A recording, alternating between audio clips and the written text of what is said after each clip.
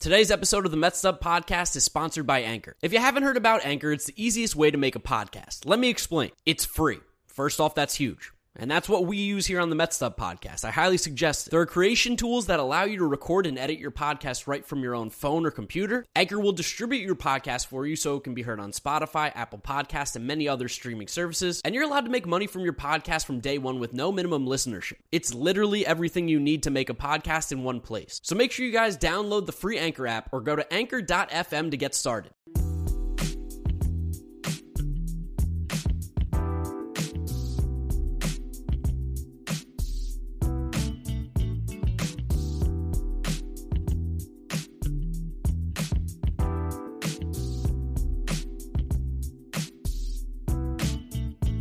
What is up, Mets Up listeners? Back here for episode number 79 of the Mets Up Podcast, and I'm so excited to bring you guys this episode because we actually have New York Mets baseball to talk about. We got a couple spring training games, we got a couple little tidbits on the pitching side, on the hitting side, a lot of things to catch up on here. So, of course, make sure you guys stick around, listen, watch us on YouTube. Just look up Mets Up Podcast. Listen to us on Apple Podcasts, Spotify, Google Podcasts, wherever you find us. Drop us a 5-star rating, drop us a review, as well as follow us on Twitter, Instagram, at MetsUp. You'll be able to get all the content you guys need on all those platforms. And without further ado, let's bring in James for a quick intro here, because I'm just so excited to actually talk about real baseball for what feels like the first time in years. Dude, me too, man. It's been a very long time since we've talked to you listeners out there. A lot has happened. Mets played 3 actual baseball games, like 3 real ones and 1 fake one. 1 fake one, and like the notes page is filled with like Tylor Megill tidbits, Dom Smith tidbits. This is stuff that we haven't been able to talk about in so long. It's so nice that we have spring training back in real baseball. That first peruse on the Baseball Savant game day board and looking at the whiffs and the pitch velocity and the exit velocities, it like just sent a shiver down my spine. I was tickled fancy. Dude, I found myself looking at probable starters down the line for who's pitching today against the Marlins. Oh, Scherzer? Oh, okay, awesome. Looking at probable starters, looking at box scores, like you said, the Baseball Savant stats, highlights on Twitter, clips. It's an incredible time to be a baseball fan, something I didn't think we were really going to get at any point this year for a bit. No, we're shockingly, 18 days right now from opening day? Yeah, just a little over 2 weeks. April 7th, of course, opening day against the Washington Nationals, and the Mets are starting to ramp up, and we got a lot of different narratives and stories and scenarios going on in Mets camp right now, and I feel like we should start off on the pitching side, since the pitching side is just so happy. We got a lot of good things to talk about there, and it really starts with Tylor Megill. Yeah, I do want to start pitching, because that is where, as we like to say in this podcast, the juice is coming from, because Tylor Megill came juice heavy on Sunday afternoon. He was gassing up his fastball up to 96, 97 miles an hour. He averaged it up there. After last year, he only averaged 94.5, which is, I've been saying it for months, that Tylor Megill in this abbreviated role, like he did in the spring start, only a few innings at a time, rather than the full starter's workload, 5 or 6, could turn his fastball into an incredibly whiffable pitch and take him to a new level, and it did that. He had 5 whiffs on 12 swings, and that was against most of the St. Louis Cardinals starters. He faced Goldschmidt, he faced Edman, he faced Arenado, he faced Tyler O'Neill. Like, this was a real lineup he faced, and he kind of diced them up. Yeah, Megill looked really, really sharp. Like, first outing of the spring, of course, with this weird season, too, with the lockout, you didn't expect guys to really come out as sharp as they would be around this time of the year. But Tylor Megill took no breaks, he took no rest, and he was just firing from the beginning. I mean, I think his first fastball came out around 95, 96. I was like, oh, he's feeling himself right now. Yeah, his first fastball actually did come in 97 miles an hour, and he peaked right about that line. So the fact that he sat there at that same 97 mark for all 3 innings that he pitched, the sky could be the limit for him in one of these weird, cleanup swingman roles. Yeah, I mean, maybe you want to explain a little bit more, just because it's probably been a few episodes since we really talked about what the plan for Tylor Megill should be at the start of the year. But essentially what we're thinking with Tylor Megill is that he's the depth starter right now in case of any sort of injuries or something that goes on, regular snafus during the season. But there's a way that we can use him and utilize him to that best of the ability. It's like the 3-inning swingman role. Definitely. This is something that the Rays did last year with Drew Rasmussen, someone I've compared Tylor Megill to a lot, because Rasmussen got traded to the Rays from the Brewers and had an electric fastball that came in the upper 90s and a very good slider, and not much else behind that. Also tinkers with a changeup like Tylor Megill did. And that changeup did look good for Megill on Sunday, but very slowly the Rays threw him in for an inning, then for 2 innings, then for 3 innings and 4 innings, and by the end of the year, he was an accomplished starter pitching between 5 and 7 innings per outing, and he was pitching against the vaunted offenses, the AL East, doing a great job. I think the Mets can do something like that with Megill, and it kind of fits the rest of this pitching staff well, that he can be a little bit of like an oddball workload-wise. He can if come in for a day, or maybe Taijuan's getting hit hard in the first inning, or maybe Taijuan is ramped up slowly because he is dealing with a little bit of a nagging injury right now. You bring Taijuan in for 3, you bring McGill in for 3, and suddenly you just had a 6-inning start. You can hand it off to the great back into the bullpen. Carlos Carrasco doesn't have it in the first inning. Bang. You bring McGill in. You want to maybe keep Jacob deGrom to between 70 and 80 pitches for the month of April. Bang, you bring McGill in. You pick 2 times a week for McGill to give you about 60 pitches at a time, and you're looking at a certified weapon. No, McGill in that role is going to fit perfectly. And like you said, it doesn't mean that he won't be a starter later on. It doesn't mean that we don't see this guy as a starter down the line. But for what the Mets need, and especially, you guys are going to see this, like when the season starts, you're not going to be getting these complete games. We don't see that to begin with in baseball anyway.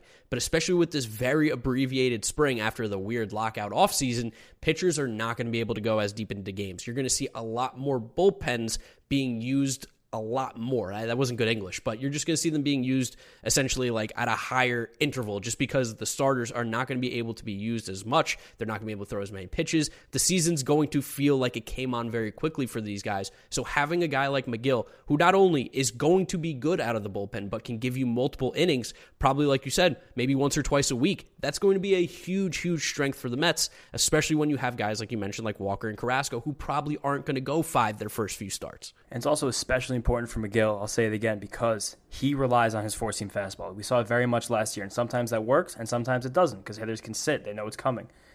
For him to be able to crank that fastball up a few miles an hour and have it sit between 96 and 97 miles an hour, and I'm even assuming, since this was his first start of the spring, that we're going to get that a little bit more once the adrenaline's going in the regular season. He's had a full month to ramp up. So you're looking at a guy who could be sitting between 97 and 98 miles an hour. That's going to be a much more whiffable pitch. Like, that's going to become a pitch that is basically an out pitch for Tylor Megill, especially as he continues to develop his changeup. Between that fastball and that slider, you're looking at a guy who's going to be playing almost above his skill in this abbreviated role, and especially an organization like the Mets who really are buying into analytics.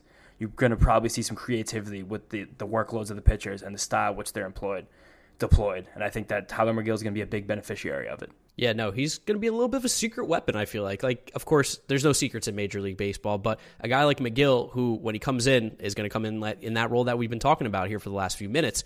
It's going to catch teams a little bit off guard, too, because there's not too many pitchers like Carlos Carrasco and Taijuan Walker, who are realistically the guys he's going to fill in for in these roles.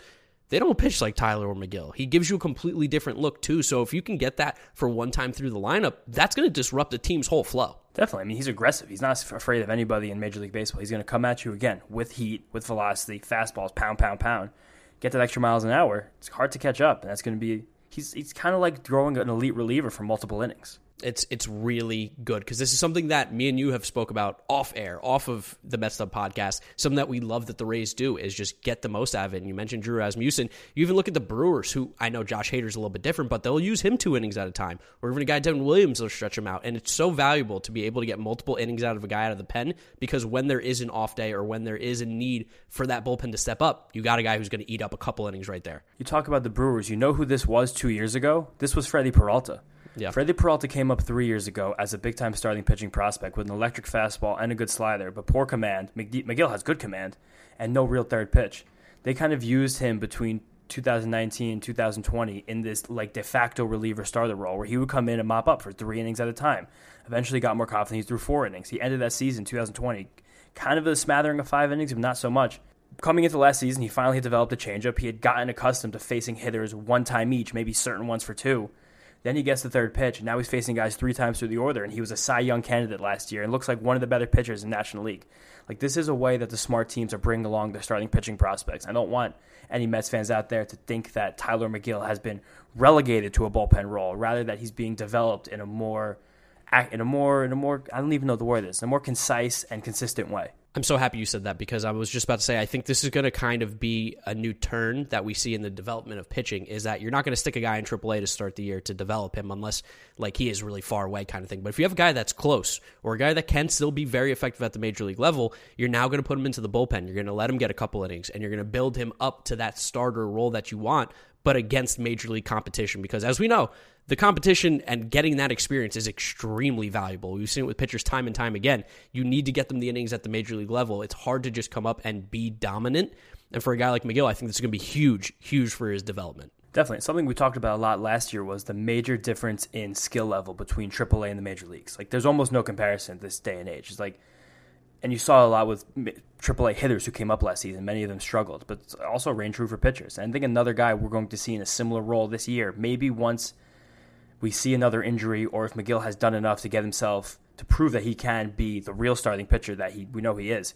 Jose Butto, who pitched on Monday, made a spring debut for the Mets, is another guy who has a fastball with plenty of life, has one very good off-speed pitch, his changeup, and is working on a slider or a curveball to try and mix in and get him to that level. And he's a guy who, again, touching 96 miles an hour with a plus changeup, he can pitch 2 innings and pitch them very well. And he's a guy who I think will also excel in this type of role. Yeah, I want to give you a little pat on the back there, James, and even just the Messed Up Boys in general, because when we started doing our minor league farm reports last year, we were just looking for guys who were just kind of coming out of nowhere, just had a good game here, there, or a good week. And Jose Butto started off very early in the year as one of the pitching names that we mentioned without really knowing too much about him. But as we've done more and more research and we've seen this guy's game develop over the past year or so, he's really come into a pitcher that can have an impact on this major league roster at some point this year. Definitely. And all we ever heard about Butto was the changeup, but watching videos from his start on Monday, depending on when you guys are listening to this, his fastball had serious life. The vertical movement on it was at the point where he is someone who could get major league hitters out probably today. And I do think he will start the season in AAA just based on how our depth lines up. But I would be shocked if Jose Butto doesn't give the Mets 60 pretty solid innings this season at a minimum. And he even becomes much more important after the Chris Bassett trade and losing Adam Oller, who is going to be one of those other swingmen type in the upper minors, and JT Ginn, who was probably the Mets. He was the marriage of the most potential and the most developed Mets pitcher in the system. And I do think that there is a chance that Jose Butto's development was kind of an inclination for them, that they could trade those two guys and feel okay. Yeah, no, Butto looked really, really good. I was super impressed with what I was able to see. Of course, there wasn't a lot of great video because there's still just this weird spring training thing that happens where some teams just do not broadcast their games, and especially if you're on the road, you do not broadcast the games, and the Mets didn't do that today with the Marlins. No, and the Marlins.com actually did broadcast the game. That's where I was catching it, and their Zoom was ridiculous. Like, you couldn't even see half of the field when the ball was put in play. But you know what you could see? The pitcher and the catcher and the batter at the plate. And with all of that involved, Jose Butto looked really good. Jose Butto did look really good. And then let's talk about the other guy that pitched today, too. Max Scherzer, he's a freak. 5 innings, 72 pitches in his first appearance of the spring. Like, do we expect anything less? But also, it is still shocking. I couldn't even imagine when I saw him pitch the 5th inning today. I was like, what the fuck is he doing? Threw 72 pitches his first start of the spring. Who does that? He had a quality start in spring training. 5 innings, no quality start. Oh, okay. Quality start 6. Yeah. Okay. And, of course, Mets fans were going crazy because he left the game losing 1-0. And the Mets were shut out in the spring training game. It's messed up. That's so messed up. That's not right. But again, spring training, everything with a grain of salt, and especially in a away spring training game. They really don't care about those. Those are get home as quick as possible. And Max Scherzer was trying to do his best with 72 pitches in 5 innings. It's like kind of fucked up that he did that. Like, I really maybe think they should scale him back a little bit. Like, if he threw 75 pitches his first start of the year, I would have been like, all right, that's pretty good. He's going to be throwing 120 in April. I tend to believe whatever Max Scherzer thinks is right is going to be right. So if he's saying I'm throwing 70 pitches right now, who's telling Max Scherzer no? It's not me. It's not you. I mean, truthfully, now with the universal DH, that saves a lot of pregame energy for Max Scherzer because whenever he pitched, he always took batting practice and he always did base running drills. That's an extra half hour that Scherzer has now. Twice a week, if not. And we've seen Scherzer bunt, too. Thank God we don't have to see that anymore. He hit himself in the face during BP and got a black eye, which made for one of the greatest, baseball gifts, just him hitting himself in the face, and 2, also great pictures because he was pitching with the black eye like a psycho that he is. But, man, even in a spring training game, I get jazzed up for Max Scherzer to pitch on the mound for the Mets. And that was today. Just was fun today, just seeing him in the Mets jersey, just striking out Marlins. Like, that's exactly where Max Scherzer should be. Felt right. It felt right. Like, oh, man, it happened. It's real. Max Scherzer's actually on the Mets, and he's going to pitch for us. This is crazy. Definitely. And then as we finish up this little pitching spring training wrap-up, we should talk about the one guy who did not look good for Mets spring training, and that was David Peterson, who I thought very interestingly started the game that Megill came in the 4th inning. Yes. I think that is oddly telling of where the Mets might see each of these guys, whether it be right or wrong. And it's funny because, again, something me and you have talked about, Peterson probably should also try and get into this McGill-type role that we're talking about, where they use him out of the pen for 1, 2, 3 innings. Like, we talk about needing a left-handed reliever. Why couldn't it be Peterson? That might be his best fit right now. I've long thought that was his best fit because his fastball just doesn't seem to have enough velocity in comparison with his off-speed pitches to be someone who I can think can get through a major league lineup 3 times. It really hasn't. But we have seen stints where David Peterson has been able to get up to 95 miles an hour. He has been able to use his slider on the back foot against right-handed hitters. He has had some good life on that sinker with the bowling ball motion. He has had a changeup that has looked plus at times. This was his first appearance against any major league competition in, 8 months, and he looked pretty bad, but I don't know. I think that I don't think this is the last we're going to hear of David Peterson, but I do think that maybe we cannot look at him as like a former first-round pick anymore. We have to look at him as pitching depth. Yeah, like how are we going to be able to get the most value out of a guy like David Peterson instead of relying on him, which is kind of crazy to say that last year he was supposed to be one of our main starters, and now we've kind of relegated him to a different spot, but it doesn't mean things can't change. Again, he was still a first-round pick, so there's something there. We just got to be able to get it out of David Peterson, and it also is so tough when you're as big as him because your mechanics have to be so clean, and we saw it yesterday too, like command was just slightly off, and it led to a couple bombs. Yeah, a couple bombs. Paul Goldschmidt just worked like a comical walk against him where he just took a lot of pitches very close to the zone. Nothing was ever really close. The Cardinals are good. They have a very good top of the order. And it was to me interesting that Peterson was the guy who came in to start that game, and then they brought McGill in second. And I don't know if I would necessarily agree with how the Mets are structuring those two. Yeah, no. I think Peterson should probably get a similar role of like coming in as relief. That's what we should be looking at him for right now. Or even why didn't he come in third? Like why do we want David Peterson to be facing Nolan Arenado and Paul Goldschmidt the second he's hitting a mound after an 8-month layoff? Like, why can't he face like Lars Nootbaar and Juan Yepes? I mean, I'll tell you why, because he's technically probably on the 40-man, or he is on the 40-man, and he's like, I want to get my golf clubs and head out when I'm done. I don't want to stick around for 2.5 hours to pitch the 8th and the 9th inning. And I guess that's interesting, just thinking about organizational dynamics, because Peterson is that first-round pick who rose through the system relatively quickly. And the fact that he has gotten to the major leagues with the speed he has, that is a win for the organization. Like, I'll say that, sure. But McGill is like kind of the grinder. He's the scrapper. Maybe we should like him in the underdog role more so. Yeah, no, I don't think there's anything wrong with that. And I also wanted to quickly mention another pitcher that the Mets had, guy that we saw in the fall league, Colin Holderman, made an appearance today. 1 inning, 3 strikeouts. Granted, again, it's the Marlins in the 9th inning or 8th inning or whatever it was. So everything's with a grain of salt, but that's the competition he's probably going to be facing in the minors. That's the similar lineup. And he kind of diced him, and he's got some good stuff. Someone who I want every Met fan to keep an eye out for, not necessarily as a starter of the future, but a guy who maybe, if there's some injuries in the bullpen, as we always know that happens, a guy who could get called up and actually has legit stuff, because he touches like 98, 99, I think, with the fastball. Yeah, he did sit 98, 99 today, and Mets are going to need to pull probably a couple of relievers out of their ass this year, like every team will and over the course of a major league season. And if Holderman starts the year in the upper minors, there's no stopping him from getting to the majors. Yep, so just some quick pitching stuff to talk about there. Big notes, though, Tyler McGill and, of course, our boy Jose Butto looking very, very sharp. All great positive signs for the Mets going into the regular season and going into the rest of spring training because we still have, like you said, 18 days left. Yeah, but even though the first games have been played, I just want to get on the fast track and get right to the fucking season. I know, I'm so excited. We're talking about Tyler McGill in a stretch roll, and I can't wait to see it on like a Thursday afternoon game where he comes in and pitches 3 innings, and then all of a sudden it's May, Lugo, Diaz, game over. Fuck, I'm so excited. Oh, God. I can't even believe we've gotten to this point with baseball. I was so scared about baseball. I was sad for a while. And it even feels like we haven't even spoken that much like since all this stuff has gotten crazy because we're still doing the once a week. And it's just like, there's so much shit. I know. Like, I was like, man, it almost feels like a week off in between episodes is like too long because there's so much stuff happening. Maybe now as spring training games go, we'll see if we can sprinkle in a couple episodes here and there. Of course, we're still going to do the multi-episodes a week when the regular season comes around because a ton more to talk about. But spring training, I think especially with the huge lack of baseball that we had for the 100 days, it feels more exciting and more important than it ever has. And maybe that's also a little bit of a curse too, because at the end of the day, it is spring training and everything has to be taken with a grain of salt. I like to think of spring training as when positive things happen, applaud them. When bad things happen, say, it's spring training. You remember last year when Lindor hit, like 6 home runs in the spring? Yeah. That feels like a long time ago. Feels like a really long time ago. And let's talk about the hitting, because the hitting, as good as we felt about the pitching, the hitting's a little scary, but let's start off with the positive.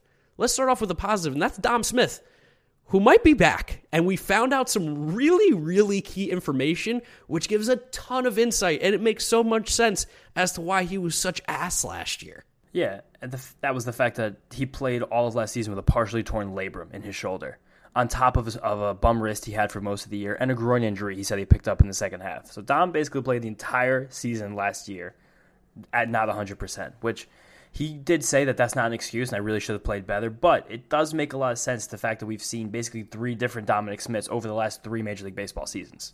Yeah, I mean, like, think about all the complaints we had last year, or all the critiques. It was that Dom's just not really hitting the ball with oomph. There's nothing really behind it. Like, he hits it, it's just a weak pop-up again. And even some of his pitch selection, which I'm going to let you talk about because you read the article and everything, but even his pitch selection was a little bit off, and now it makes a little bit of sense because, I mean, playing with a partially torn labrum as a hitter has to be extremely difficult, and it makes sense why the power seemed to just be zapped away. I know we also lost the bouncy baseballs, but Dom still hit well in 2020. Like, it just kind of came out of nowhere. He hit very well in 2020. He was one of the best hitters in the major leagues in 2020. And you looked at the side-by-side of his swings, and you saw that he was following through with two hands last year, separately from one being in 2020 when he was hitting the ball harder.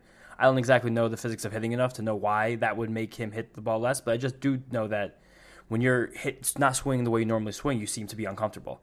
And it was clear Dom Smith was uncomfortable. And specifically, he said that all this lack of comfort led to his horrible pitch selection. We talked a lot last year about the run value for his pitches in the heart of the zone, and that he was one of the worst hitters in all of baseball for pitches in the heart of the zone, which is not a place you're going to be if you're ever going to be a good hitter. And he said really, once he lost the labrum and the strength in his bottom arm, when he was losing power, he felt like he had to sell out more for more powerful swings. Similar to like MLB The Show 8 years ago, when you used to be able to hit the power swing and there was less of a chance you made contact with the square button.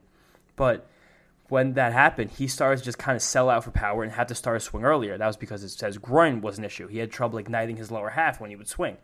So he would basically just play the guessing game, thought he had to pitch wherever it could be, take a monster hack at it. When it hit, but a lot of times it didn't. That's why he sucks so bad. So we're hoping that maybe this year Dom can get back to, sitting back the way he used to and reacting, recognizing pitches. Because that 2020 season, he was a monster against breaking balls. One of the best hitters in baseball against breaking balls. So we hope that Dom Smith can come back. Yeah, he had like more doubles in the short 2020 season than I feel like he had extra base hits all of last year. And he played a lot last year. There was definitely a struggle there. And it's funny, too, that you talk about the pitch recognition and selling out, because I remember us even talking about it. Like, we were like, Dom's 3-0 pitches. Like, he's just like, I'm swinging 3-0, which is like typically not the approach that you have. And we were so confused. We're like, what is the reasoning behind that? Seems like we have our answer.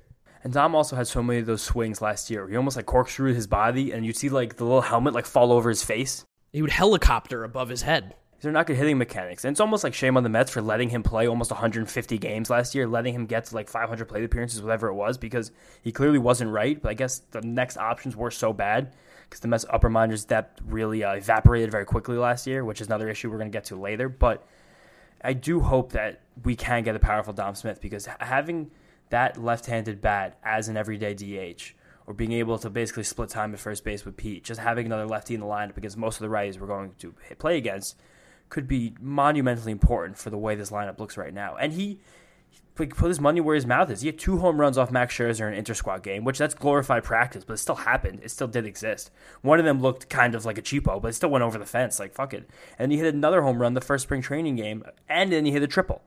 Like, there seems to be some power there. Again, Luis Guillorme also hit a home run that day, so maybe the wind was blowing out. I don't know what was going on. We also faced Josiah Gray, who is just the king of giving up home runs. We'll learn about that more this year as we play the Nationals a lot. And there was no Baseball Savant data for this game, so that exit velocity could have been anything. But it's something. It's positive. Yeah, I was about to say, like, Dom could be a game changer for this lineup. We talked about all offseason, Schwarber, a nice left-handed bat to be the DH, felt really, really good. And one of the reasons was because Dom's game took a huge step back. But learning this information and then seeing that it looks like there's a different Dom Smith, or at least the Dom Smith of old, it's getting me a little excited here. It's making me think that Dom Smith we might have sold out on Dom Smith a little bit early. Granted, we didn't have all the information. I think if we had all the information and had known he was playing with a torn labrum and groin and all this stuff, probably a little different narrative from everybody in Mets world. But if Dom is healthy and can go back to even just like 80% of the player he was in 2020, 2019, that does a massive, massive addition to the New York Mets lineup. It's huge. It does a massive addition, huh? Good English. Yeah, it does a massive addition. I don't know where I was going with that when I said does. I was like, does a whole lot, but then I wanted to say massive, so the English was not great. That's fine. We're talking about spring training. We're talking about baseball here. The data is important, more so than what we're talking about. And yes, Dom could be a big deal because we have another lefty who's going to be in this lineup seemingly a lot, who it's really hard to see how they're going to fit in. That's Robinson Cano. And this makes me feel like we haven't spoken in a long time because we haven't talked since his weird, corny, like scripted press conference about apologizing, kind of, air quotes, for his steroid use. And even despite all of that, when the Mets played a starters lineup on Saturday in spring training, Cano was the DH and batting fifth, ahead of Dom Smith and ahead of J.D. Davis, who both played the field with the backups the day before when they both went off.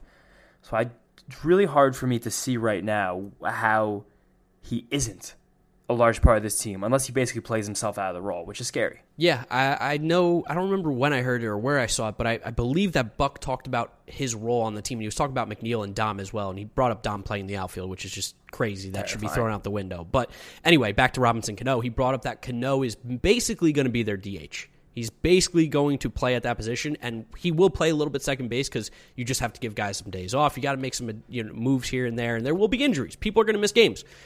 But it looks like Robinson Cano is going to be slotted in right now against right-handed pitchers as our DH.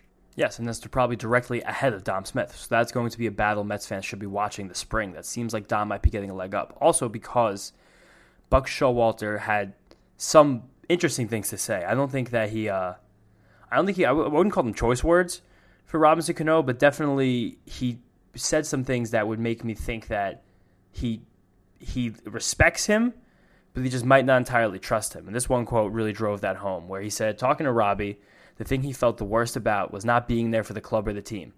I choose to believe that. Have I sat down and said, why'd you do it? What drove you to it? No, I have some curiosity, but now is not the time. So it's clear that Buck Showalter hasn't fully accepted Robinson Cano back, but he does realize that this is a team. And he said later on, it's conducive for our club to move on. It's conducive for our club to move on. We have not moved on. It's not we don't want to move on. If we want to be the best Mets team possible, we have to move on, and we have to see what Robinson Cano can give us. Yeah, I was going to say, I think the move on is more in terms of talk about all this steroid stuff, talk about the narrative. Let's see what he does. If he can't play, then we make a decision. But right now, Robinson Cano is a part of this team. He's a big part of this team, per se, again, with air quotes. But he's going to be there probably for 100, 120 games right now if everything's healthy and everything's good.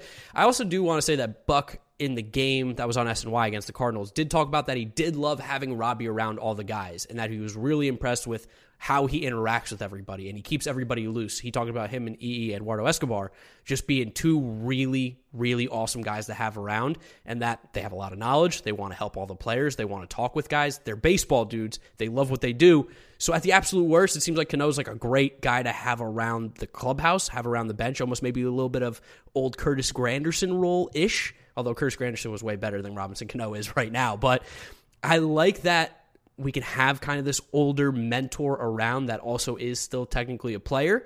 And it would be great if he could do some stuff at the plate as well. That would be the real, icing on the cake. That's all good and well, but that only is going to play if he's actually producing. Because as we talked about ad nauseum, this Mets roster is a little bit snug right now at the bottom with guys who don't really do that many helpful things and also many different things than the other guys do. And Cano can be good.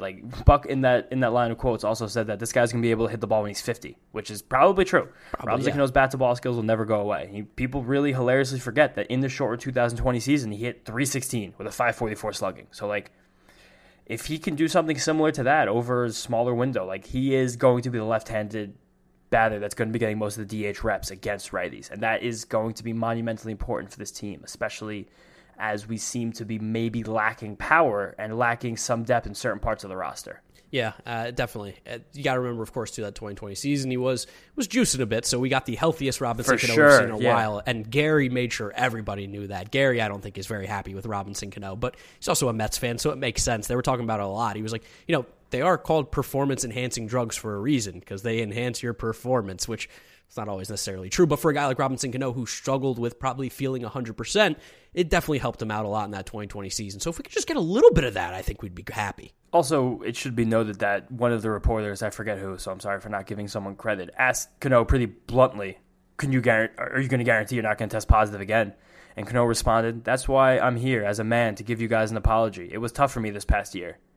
That's not a yes. And also what's interesting, too, is about the steroid he got caught with is one of the old steroids. And they thought that basically, it was masking it, and they thought they were going to be able to get away with it. So, there's a world where Robinson Cano is still doing a little something and gets caught. I mean, that wouldn't be the worst-case scenario. It would be closer to the best. It would be a lifetime ban. We get next year's contract right back. $20 million we can spend. That Steve Cohen tax looks a lot less daunting. I wish Trevor Story wouldn't have signed, but if that would have happened eventually. But it's something. It's something to keep an eye on. Because I don't know. I'm treating Robinson Cano now like a really bad ex-girlfriend that you've led to your life, and I'm not going to trust you. But it's if we could do some nice things, and we'll see what happens. But eventually, I'm waiting for you to let me down again. We could have some fun, but at the end of the day, it's short-lived. If you want to be a designated hitter against right-handed pitchers and you're going to hit well from the left side, sure, I'll be happy to have you. But we're going to wait for trust. Yes, we got to gain that trust back before we really fully give it to Robinson Cano. Another thing we have to watch this entire season. I'm not completely sold, especially with what we saw in the Winter League. It didn't really hit the ball particularly hard or for any sort of power. That's the thing. If he's going to be a singles hitter, that does us no good. No, singles hitter who can't play defense, we can get one of those for free. Literally anywhere. Pull someone up from the minor. Put Daniel Palka, give him a shot. I want to talk about him a little bit because he's looked a little bit impressive too in the spring so far in these 3 games. He had a double yesterday off the wall. The wind was blowing in against the Cardinals, but he smoked the ball. This dude's an absolute unit, and I feel like he's a really interesting person to kind of have in the minors waiting if there is some sort of injury or lapse in the lineup that we do need. He's like Matt Adams-ish, I feel like. He's always been a StatCast god between barrels and exit velocity. Palka is a guy who's going to hit the ball 112, 113, 114 miles an hour regularly. He's going to miss the ball a lot. He's going to strike out, but that's kind of par for the course of Daniel Palka. And him, along with a big-time prospect who we've talked about a lot, Mark Vientos, are definitely going to be near this designated hitter mix if this Dom renaissance is fugazi, and if Robinson Cano can't hit the ball. J.D. Davis, I think, is the guy I'm most confident in, ironically, and he's the one who hasn't been any notable news about J.D. Davis right now. He's certainly working with the second team, but him, Palka, and Vientos simply probably hit the ball the hardest from this group, with Dom being the wild card and Cano being the ugly stepchild.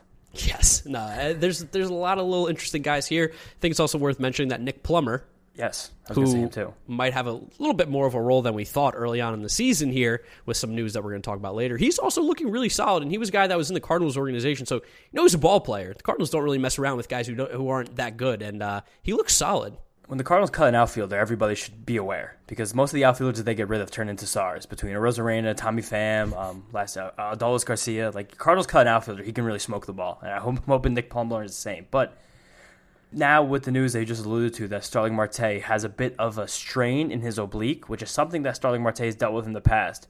It's also something that's really scary for someone in their mid-30s. There's a good chance that pushes Jeff McNeil to regular outfield reps early in the season, which makes this whole Robinson Cano thing much more interesting because there might be a gap at second base. But if not McNeil going to the outfield, we are going to have to dip into this strange and not that great outfield depth we have between Nick Plummer, Khalil Lee, and the new signed Travis Jankowski. And that's going to create a lineup that is really interestingly not that great, which we saw on Saturday when the Mets played their starters, in air quotes, for the spring game. It started Nimmo, Lindor, McNeil, Alonso, and then the outfield in that game was Canha, Nimmo, Jankowski. So somehow Jankowski was getting the reps with the starters ahead of Khalil Lee and Nick Plummer, which, again, for most Met fans, that's basically who I don't care at all about the difference between those 3 guys, but it's weird that he got the first shot in my eyes. Yeah, I mean, he's a guy who's got great defense. Jankowski can play great defense. He's a freak athlete. And if you get anything out of the plate, it's a little bit of a positive. But he was a former first-round pick. We like to talk about that. Something that me and you have spoke about a lot, too, is just we'd love the Mets to take some flyers on some interesting players. Not Albert Almora, who doesn't really do anything particularly well besides, crashing who I think is also a former first-round pick, as you talk out of the side of your mouth. Yeah, but whatever. Who cares? I don't care about Albert Almora. But Travis Jankowski is at least really fast. Yes, he is fast. That's cool. Daniel Palka hits the ball really hard. Nick Plummer, all around, solid-looking player right now. I like that we're not really scraping the bargain bit or the bottom of the barrel for guys that are on their way out of Major League Baseball. It feels like there's a place for all these guys on a team. Hopefully, it doesn't have to be the Mets right now, but with the Starling Marte injury, it might be sooner than we think. And again, I think we have to talk about the Marte injury a little bit more too, because in is it called an interview, or when he was at his locker in spring training, he was getting a lot of questions about it, and they were talking about doing x-rays in this. They're like, is it an oblique? He's like, well, we thought it was an oblique, but there was some other stuff on there. And they're like, well, what was it? And he's like, it was some other stuff. I don't like that. I don't like that one bit. That's terrifying. I won't say it, but all of us Mets fans, we are thinking the exact same thing, and don't you dare fucking say it to anybody. But it's getting eerily similar to something we will not mention. Yeah, and again, this lineup looks much less long when he's not in it, because it goes, I started it before, Nimmo, Lindor, McNeil, Alonso, which I think McNeil before Alonso is kind of sketchy, but it does make sense they want to separate the lefties here, which I would just probably do that in a different way. But again, Nimmo, Lindor, McNeil, Alonso, Cano, Escobar, Canha, McCann, Jankowski. That's not a very fear-inducing lineup. No, that is not a lineup that people are scared of. And I think that's something we have to talk about, too, is that there's a big narrative going around Mets fans that this Mets lineup is not very good, that they need bats, that we are We had a lackluster offseason, which I'm ready to nip that in the bud right now. Stop it. Everybody stop it. Ridiculous. Nonsense. This Mets had a great offseason. It's not the friggin' Texas Rangers signing Marcus Semien and Corey Seager, but we had one of the better offseasons in all of baseball. We need to get that out of here right now. We definitely do, but I am seeing the sentiment. When we see this lineup without Starling Marte, that there could be room for another hitter. And, of course, that hitter very well could be either Dominic Smith or J.D. Davis. If you can move McNeil to an outfield spot, get Jankowski on the bench where he's more fit as a bench role player who can run a little bit, play some defense. That would lengthen this a lot, but if they are going to commit to McNeil never playing the outfield again, which I think could be wrong, or if they're going to commit to Robinson Cano just never going to the Keystone, which might be right, it seems like this roster just might need a guy. I just don't know who that guy is. I'm going to throw out a name, Michael Conforto. It's making more and more sense every day, especially if Marte is hurt. And I think that the Mets moves over the next couple weeks here with Marte, rehabbing this oblique injury. He says he's going to be fine for opening day. He says he's going to catch up on at-bats the last week of spring training, which is like, dude, that's next week. Like, it's really not that long far away.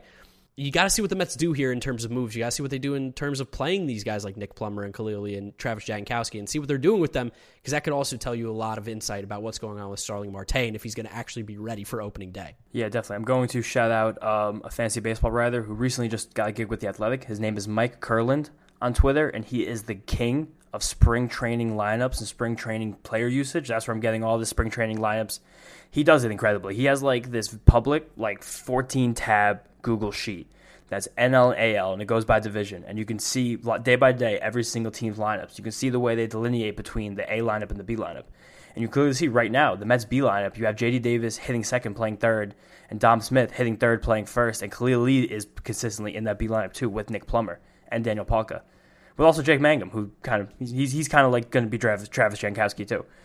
But it's maybe just the way timing worked when they signed Jankowski, that he just fit better with this A team rather than the other guys, or maybe they want to make sure that Plummer and Khalil Lee are getting as many outfield reps as possible and hitting maybe relatively a little bit higher in their respective orders than Jankowski is. But if one of those guys doesn't step up and contribute very much on this team, it seems like we're going to have a very strange bottom of the roster from the hitting side when the season begins, if Marte's on the IL. Yeah, if Marte's on the IL. That's the big if. If Marte is on the IL. There's a world where he's just completely fine and ready for opening day, and we just got worried about absolutely nothing. But like you said, a muscle injury, oblique, something he's dealt with for a guy who's getting older, while he is in incredible shape, we know that doesn't really matter. Guys in incredible shape get hurt all the time. The incredible shape is almost worse because you're a little bit tighter. All the muscles are a little bit bigger. You've seen that a lot on the other side of the city here with Judge and Stanton, where things are easier to get pulled. Too big for baseball. Even though I'm sorry, Mate's not. That guy's cut up. He looks like an old school warrior. The picture of him on the horse is just outlandish. Yeah, and this is all probably just rearing its ugly heads into our just still very pessimistic minds from a lifetime Mets fandom, because literally the rest of the NL East has made massive moves over the last week since we last talked to you guys. The Braves made major additions to their bullpen with Kenley Jansen and Colin McHugh.